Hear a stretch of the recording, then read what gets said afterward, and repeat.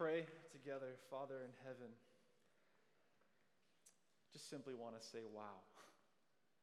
I stand in awe of you. I am amazed that we can be in your presence together. And Father, thank you that we can sing, that we can hear from your word, that we have today, yet again, another opportunity to encounter you together in community. And I ask that as we continue our series in and through the book of Ephesians as a part of our overarching theme of identity this fall in chapel, Lord, that our hearts would be bursting at the seams with praise and thanksgiving as we bless your glorious grace together. Lord, in all this we ask in Jesus' mighty name. And everyone said, Amen. Amen. I want to imagine and invite you to imagine with me this morning if I told you, no, if I promised you that for each one who is sitting in chapel this morning, that you have suddenly been chosen for a special scholarship fund and your tuition at this very moment is paid in full. Your dining funds now have an unlimited amount. So scan, swipe, pass, share. Your closet is now filled with every item, outfit, accessory, and style you could ever want. You have in your wallet a gas card that will never run out or expire. You have received an unexpected and unannounced inheritance from a distant rich relative, and your bank account will never again go into the negative, and you always have more than enough funds to eat out, shop, and play for the rest of your lives. Your GPA will now and forever be a 4.0. You will land an internship, a paid internship, at the end of the week that will guarantee you a solid job with benefits and a company car. And your social media followers have suddenly quadrupled, and you've reached the status of Insta-famous, with numerous friends reaching out to you daily to join them in fun and exciting experiences. Oh, and a DM is waiting in your notifications from your future spouse. You can check after chapel. And I'll go ahead and add that all of your spiritual development credit requirement has been fulfilled already. How would you respond if all of this was true? Now, just a moment ago, some words from the book of Ephesians were read. And in case you didn't catch it, the opening line is going to come up on screen. In Christ, you already have every spiritual blessing. Every spiritual blessing. Everything. Now, I think we all too often value material blessings over spiritual blessings. We treasure earthly and temporal blessings over heavenly and eternal blessings. I don't think maybe as Isa was reading passionately, maybe even a little too quickly, maybe you didn't catch everything that was read in there, and maybe you would have, if you did, understand it in the same way like you did if I asked you to imagine with me this morning all of these physical, material, earthly, temporal blessings were yours at this very moment. I think you would have stood to your feet. I think some of you would have fallen down. I think some of you literally would have fainted because of so much excitement. And I think you would have had maybe a repetition of that Minneapolis Miracle moment a couple seasons ago when Stephon Diggs had that amazing touchdown catch to you know what I'm talking about, right? Okay, you'd freak out. You'd freak out. But here's the thing. I think the same was true for the Ephesian audience that Paul was writing to over 2,000 years ago. You see, ancient Ephesus, as a Roman province, was a port city that was considered the gateway to all of Asia, which meant this, among other things, it was a wealthy city. It was considered the center of learning. It was the hub of several land routes where people would travel to and through from all over the Roman world. It housed the magnificent temple of Artemis, which was considered the seven wonders of the world, one of the seven wonders of the world. The Ephesian people gloried in their material prosperity, and their reputation was known throughout the whole Roman Empire. But you see, when Paul brought the gospel to Ephesus during a second missionary journey, it turned the whole city upside down. In Acts 19:20, it said that the word of the Lord continued to increase and prevail mightily. And I love how Scripture says this. It says there at that time, there was no little disturbance in the way. Which is a funny way of saying the gospel brought a huge disturbance over what people in ancient Ephesus were valuing. Because at that time, when Paul brought the gospel, it was through not only the gateway for all material blessing, it became a gateway for spiritual blessing as all of Asia, because of it, began to know the gospel. And lives were being turned around. Lives were being transformed.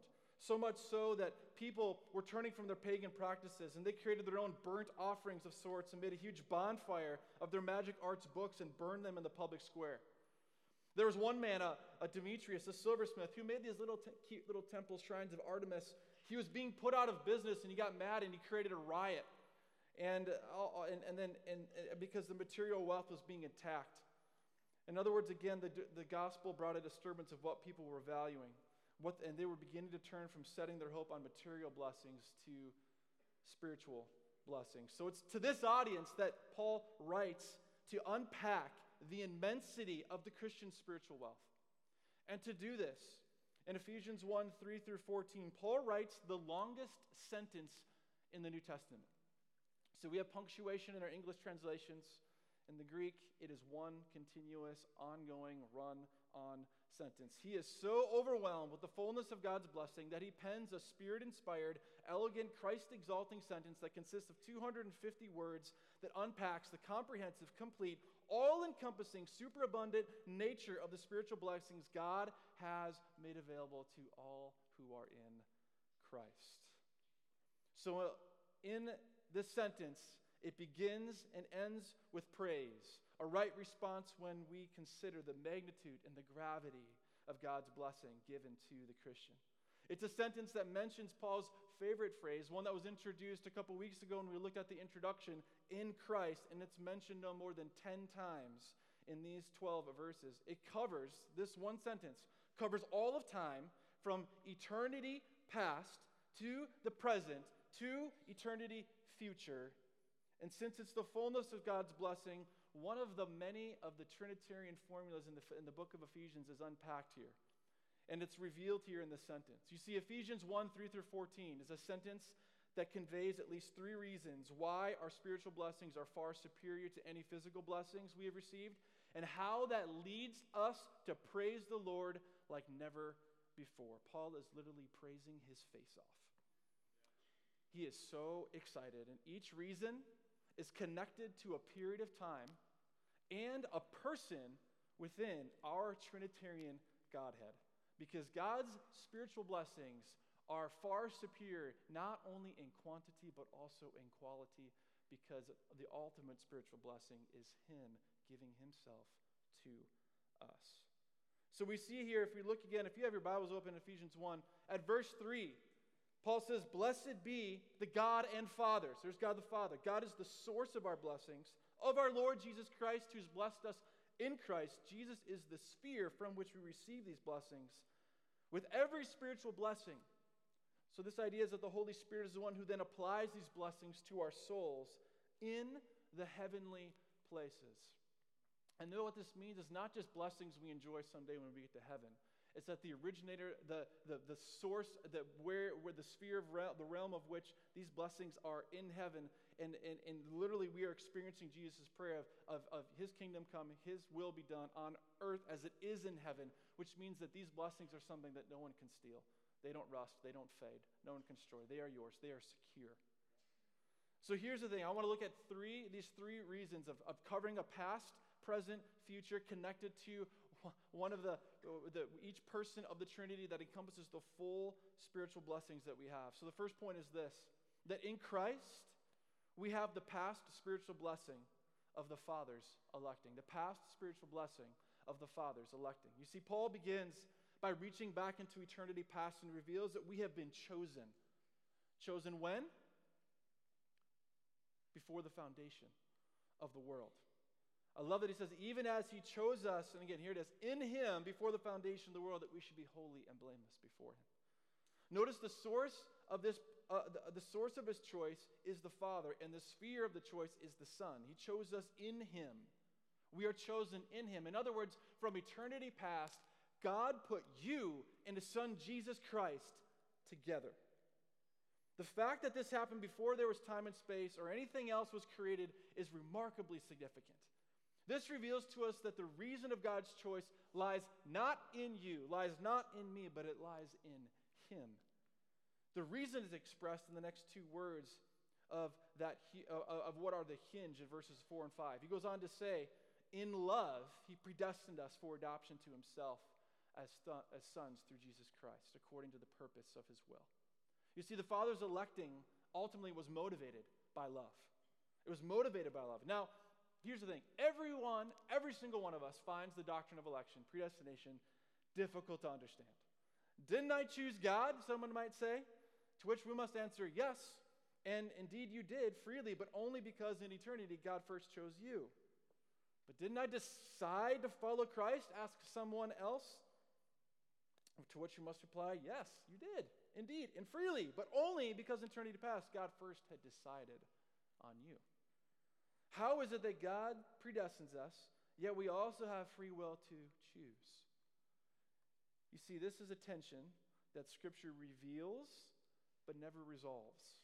It's a beautiful mystery that is meant to invoke awe and wonder and to inspire worship. You see, but among many other things, this truth completely dismantles the deception that we can somehow earn or prove ourselves or become worthy of God's love.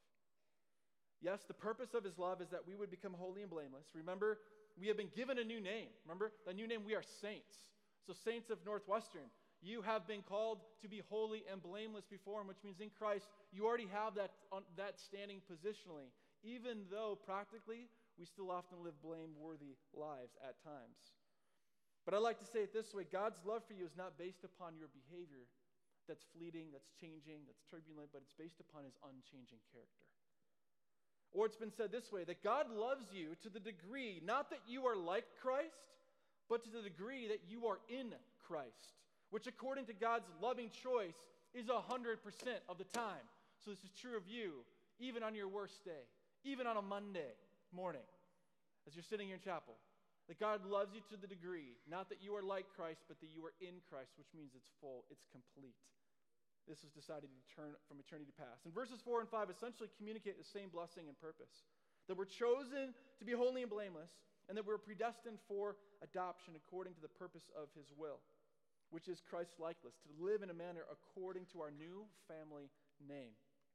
So the reason why, which connects the two verses again, lies in this phrase, in love. The Father's electing was motivated by love, but also the result of the Father's electing us is adoption into his family. Now, there are two legal ways that was true in Paul's day. It's also true of this way that someone can become part of a family. You're either born into it or you're adopted into it. And Scripture reveals both of those analogies as ways that we are brought into the family of God. That we are born, what Jesus calls being born again in John 3, but also being adopted into the family of God. But notice that we are adopted, this is through Jesus Christ. So Jesus himself, in a sense, was adopted, and as he was conceived by the Spirit into a physical family, having earthly parents and earthly siblings. But while you and I were all born physically into an earthly family, we have also, in a sense, been spiritually conceived and have now been born again into a spiritual family, having spiritual Heavenly Father and spiritual siblings.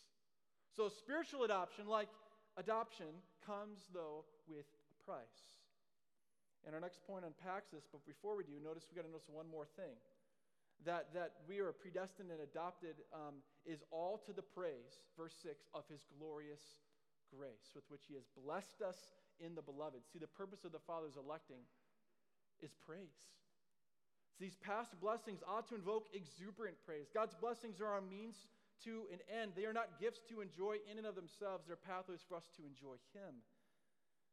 See, that God's blessings are meant to point us back to the blesser and express a joyful, heartfelt, authentic praise, which fortifies our relationship and family bond with our Heavenly Father and our spiritual siblings as we are all blessed. It says, in the beloved. Okay, I just have to say it again. You guys make fun of me for this, but it's right here. What's our family name? Beloved. That's right. Blessed is in the beloved. Beloved is our family name. And see, I think you and I often, we try to meet our innate sense of belonging and acceptance by our various in-groups. All of us are associated or want to be associated with some type of in-group, whether that's a sports team, whether that's choir, whether that's some group, maybe that's a different ministry, maybe that you have your own family, you have your own clique, you have your own friend group, that type of thing. I remember as a college student sitting in the seats that you're sitting in now, I feel like most of my college years I had this social wandering that took place. I never felt like I fully belonged in any one group or another because I played sports, but yet I wasn't like, I didn't eat, sleep, breathe the sports, and I lived with my teammates, and we went off campus as soon as we possibly could because another group that I was a part of was residence life, which means you need to live here, right? So I was an RA for 2 years, I was an ARD for my last year, and what was I kind of went back and forth, and I'm like, well, where do I fit? Where do I belong? And the ironic part is my two best friends from college were neither on the football team or neither in residence life.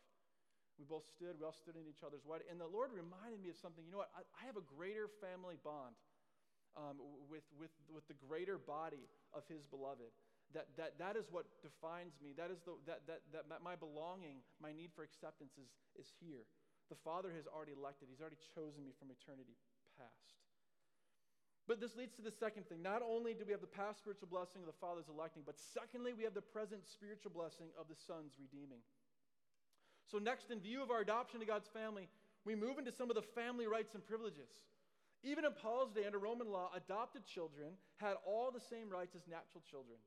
In God's economy, under the new covenant, this transferring us from the world into His eternal family is a permanent transaction that results in our ongoing transformation.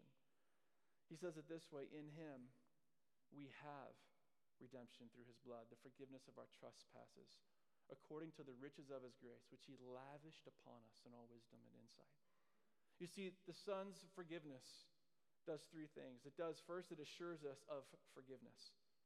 Of the many things that we can have absolute certainty of is that when we are a part of God's family, it means that we have and we are forgiven. Forgiveness of our sins. And remember that I said adoption comes with a price? We will do well to remember often daily the price of our redemption. Redemption literally means deliverance by payment of a price. It was especially applied to the ransoming of slaves. It was also a term that was used in the marketplace where the value of something was determined by the price one was willing to pay for it.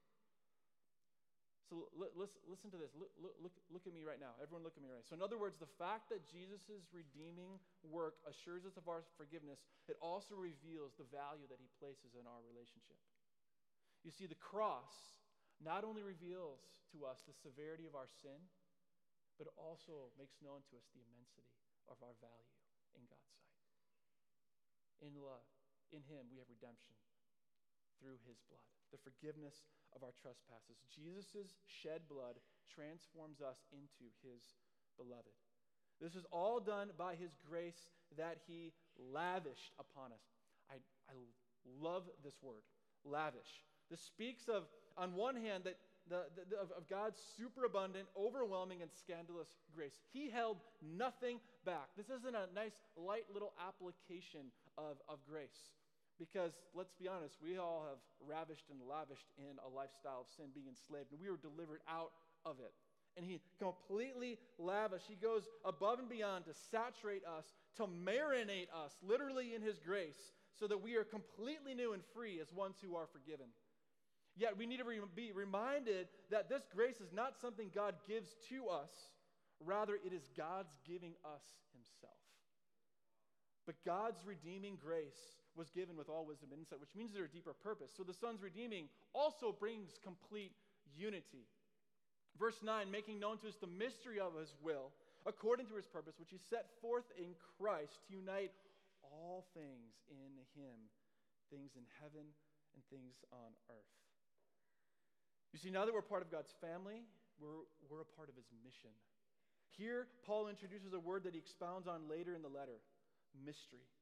God's plan that existed before there was time is now working itself out in real time, and he lets us in on the family secret. He essentially says, hey, here, come here. I got a secret. Here's what I'm doing. My son Jesus is going to unite everybody all together. And all of heaven and all of earth are going to be united together under, and all authority, everything's going to be brought underneath his authority. And here's the cool part. You have a plan in that.